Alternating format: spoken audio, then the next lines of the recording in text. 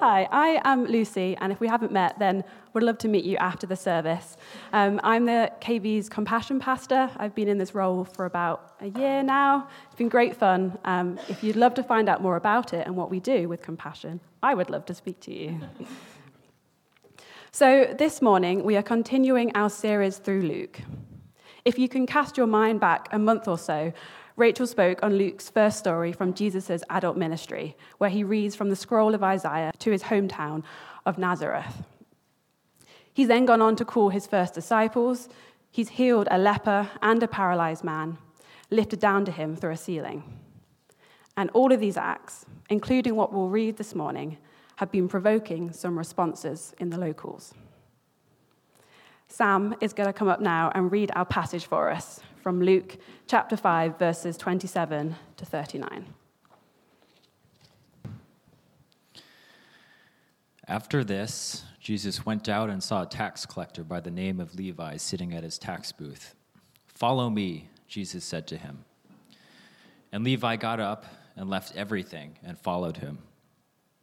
Then Levi held a great banquet for Jesus at his house, and a large crowd of tax collectors and others were eating with him. But the Pharisees and the teachers of the law who belonged to their sect complained to his disciples, "Why do you eat and drink with the tax collectors and sinners?" Jesus answered them, "It is not the healthy who need a doctor, but the sick.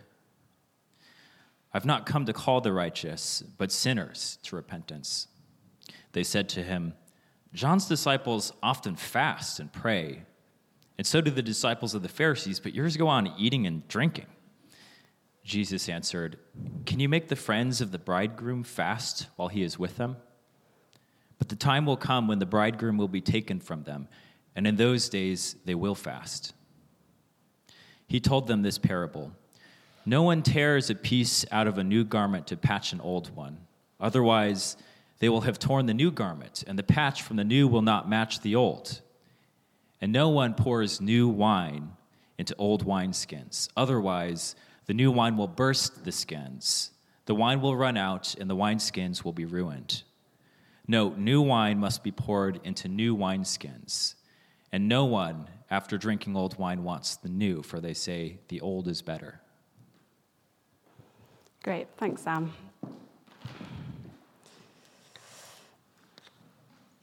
So there's quite a lot going on in this passage. There's Jesus calling Levi, the following dinner with other tax collectors and sinners, and the Pharisees taking issue over the company Jesus has been keeping. Then more questions on why Jesus' disciples don't fast, and his response to that using images of a wedding, some clothing, and some wine. I haven't got a 3-point sermon for us this morning. Instead, we're going to walk through the passage, allowing the images and ideas to build up on one another. And hopefully by the end, we'll have built up a picture of what Jesus might be inviting us into this morning. Let's begin. In the previous chapters, we've seen Jesus minister to physical outcasts like the leper. Tax collectors, like Levi in this passage, would have been considered a social outcast at the time. This was because tax collectors worked for the Romans to take money from the people, often whilst lining their own pockets too. Levi was also Jewish, so the betrayal would have felt even greater. The controversy of Jesus' call would not have been missed on the surrounding crowd.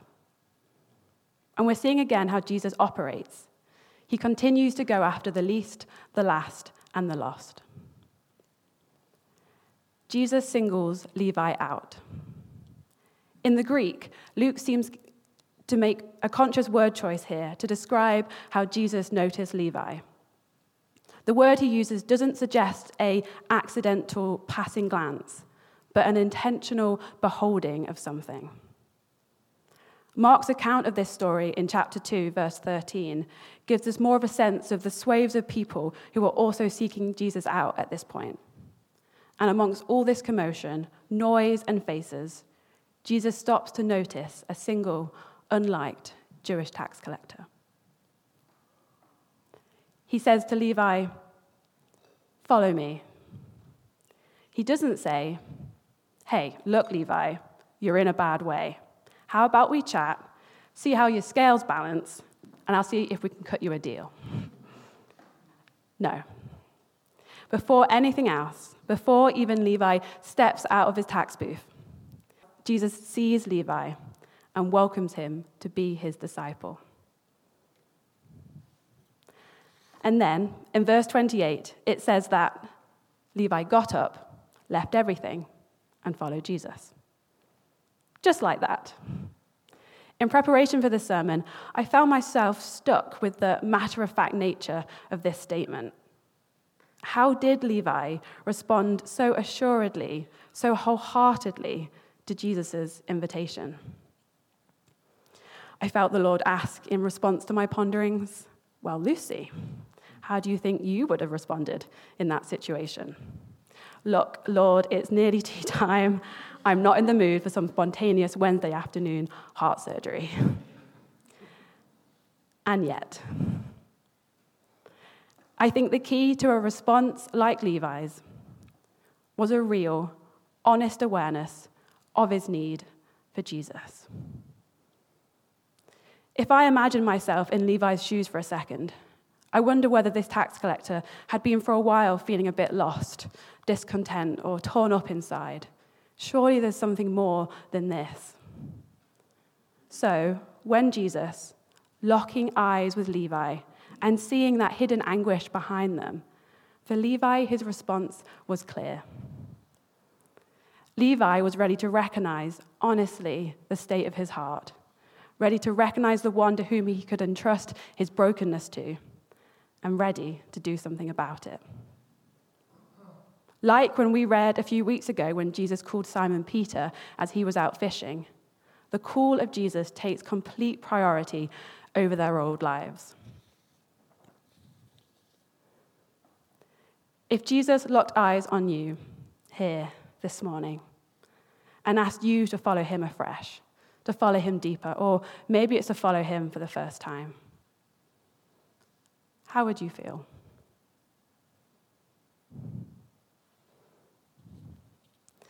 Further evidence of Levi's changed life can be seen in the way he opened up his table and gathered others to Jesus. Levi is called in love and responds with love.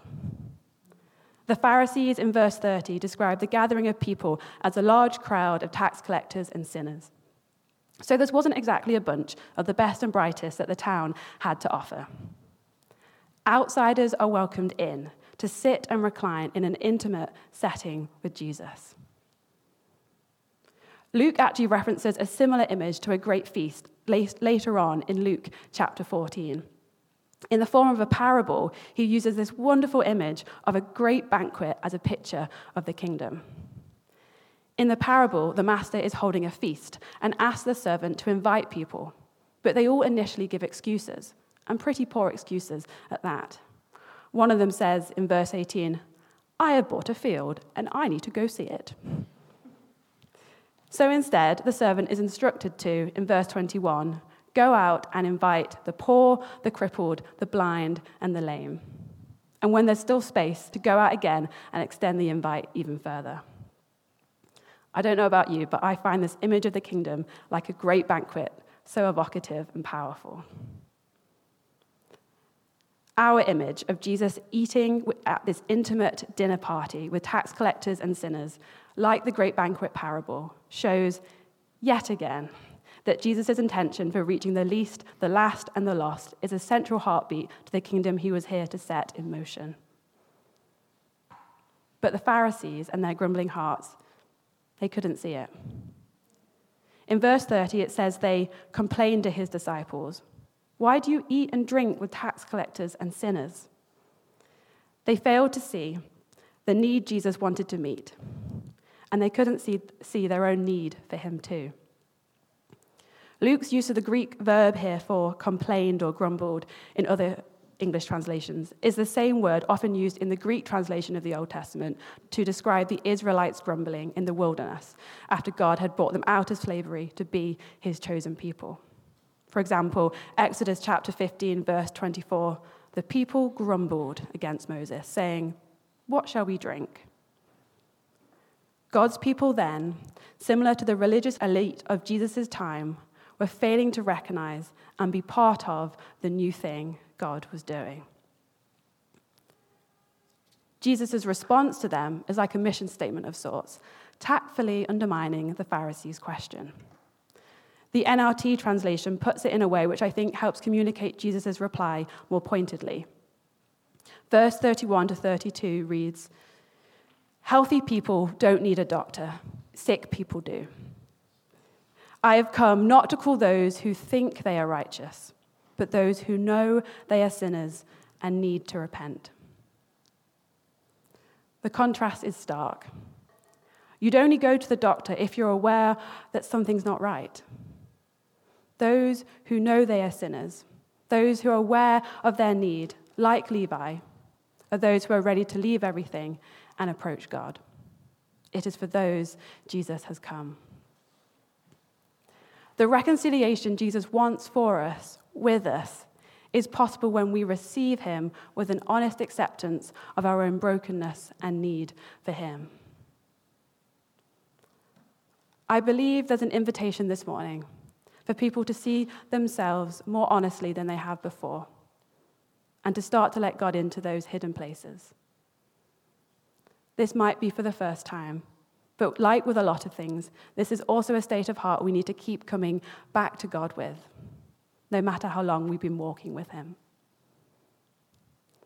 Like Levi, let your eye meet his as he beholds you in love.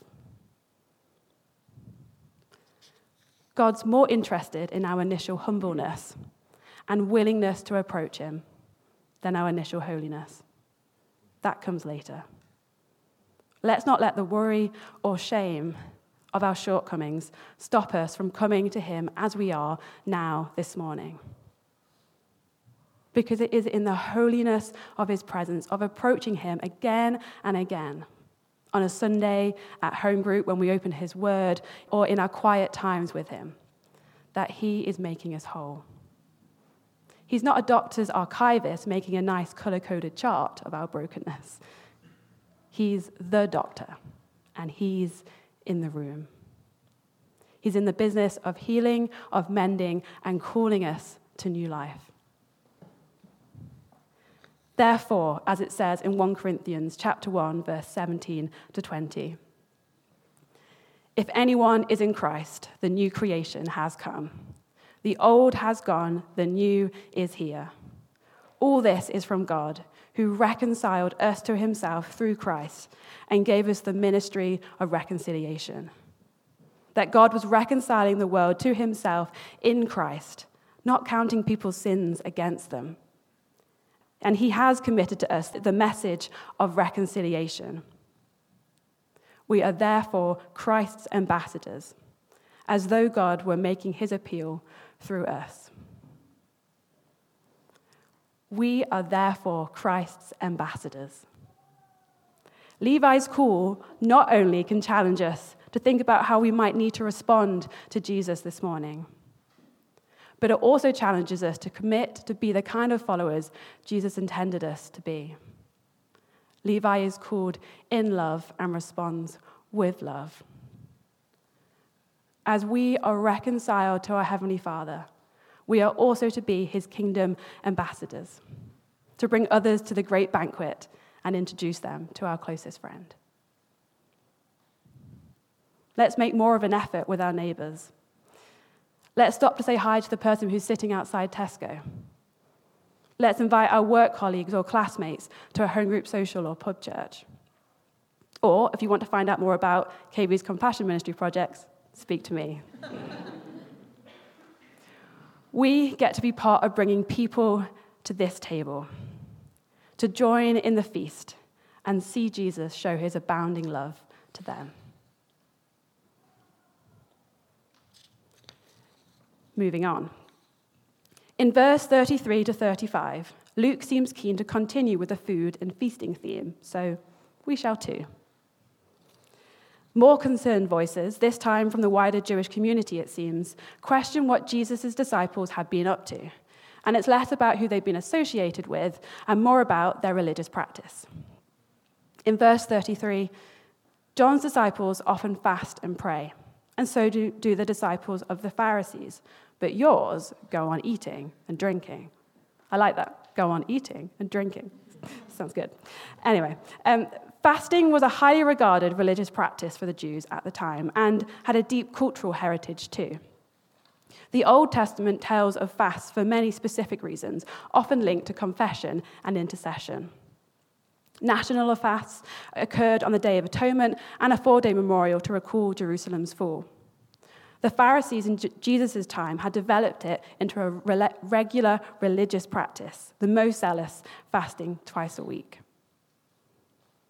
So it was a big part of the Jewish psyche, and it embodied part of what it meant to have a devout relationship with God. So the fact that Jesus, who was claiming to be the Son of God, and his disciples didn't appear to fast or fast regularly, this was causing friction against a deeply held understanding of what a right relationship with God should look like. Jesus' response, as we'll see in just a moment, doesn't say that he's against fasting. He's saying there's actually a deeper issue behind the question. Also, for what it's worth, back at the start of February, Jesse did an excellent preach on what the invitation to fast can look like in our lives today. I'd recommend giving it a listen. In verse 34, Jesus responds to the question about fasting with, "Can you make the friends of the bridegroom fast whilst he is with them? But the time will come when the bridegroom will be taken from them, and in those days they will fast." The image of a bridegroom at a wedding is used throughout the Bible, for example, Isaiah 62 or Jeremiah 2. It's an image of a promised era when God would establish his kingdom through the arrival of the Messiah. When this happens, relationship with God and creation will be restored and the Holy Spirit poured out. Jesus is using this familiar image of the bridegroom to say to them, if you really understood who I was, seriously, you would be celebrating and feasting too. Hi, I'm the groom. It's me. And then in our final verses, 36 to 39, Luke includes a couple of parables where Jesus offers further explanation for what this new era meant for those listening. The first image of someone tearing a new cloth to patch an old one, is meant to come across as a little absurd. The old garment now has a patch that doesn't match, and the new garment is ruined in the process. The second image of the wineskins communicates much the same point, but arguably the stakes are higher. Wineskins would have been made of sheepskin or goatskin, and over time the skin would age and become brittle. So when you'd put in the new wine and it began to ferment, bubbly stuff, the container would expand and the old brittle wineskin would burst. What a waste. Jesus is saying, this new era he's bringing about, this new way of having a relationship with God and understanding our role as his followers in this new kingdom, this cannot be contained within the old Judaism. He's saying to them, you cannot put the new thing I am bringing into the old framework you already have for approaching God. The final verse, verse 39, says, "And no one after drinking the old wine wants the new, for they say, the old is better." This line is tricky, and people have lots of different interpretations for what it means. So I'm not going to attempt to come up with a definitive answer. Perhaps, Jesus is making a comment to say some people would rather stick to the old than receive a new thing. Maybe. But what I do know is that having said yes to a relationship with Jesus myself, I want nothing else. And for those who are content with a life without Jesus or are so attached to their own ways of living, they are missing out. We don't want to be like the Pharisees who can't see their own need for Jesus. And nor do we want, in clinging to our old lives, to just patch on small pieces of what Jesus actually wants for us in full. Instead, like Levi, when Jesus' eyes meet our own, we are invited to get up, leave everything, and follow him. We all need Jesus. So let's recognize it. For the first time or for the 100th time, let's return to the Lord as we are invited to be honest and real with him in a deeper way than before. If Jesus looked at you this morning, how would you feel? How would you respond? And we can be confident that if we choose to receive his gaze, in the holiness of his presence, he is making us whole. He heals us, mends us, revives us, and restores us. He brings us out through the waters to sing and dance and walk with joy in his new kingdom. There is such a sweet joy that comes from being more fully known by God. And this is not just for us. We are to be inviting others into his love. Bring them along to his great banquet feast. The table is laid. Why don't you come? Let's pray, if you want to stand.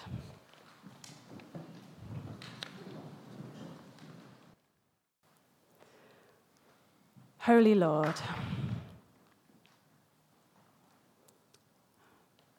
would we become even more aware of your presence, of you in the room with us this morning? We are sorry for not always living like we should. And where we are ready, would you be showing us what we need to bring to you this morning? We want to be more fully known by you. Help us to do that. And thank you that your loving arms always call to us and always receive us. Would you be stirring up our hearts as well to invite others into this love? Lord, would you come and do what you want to do in the ways only you can do? We welcome your Holy Spirit. Amen.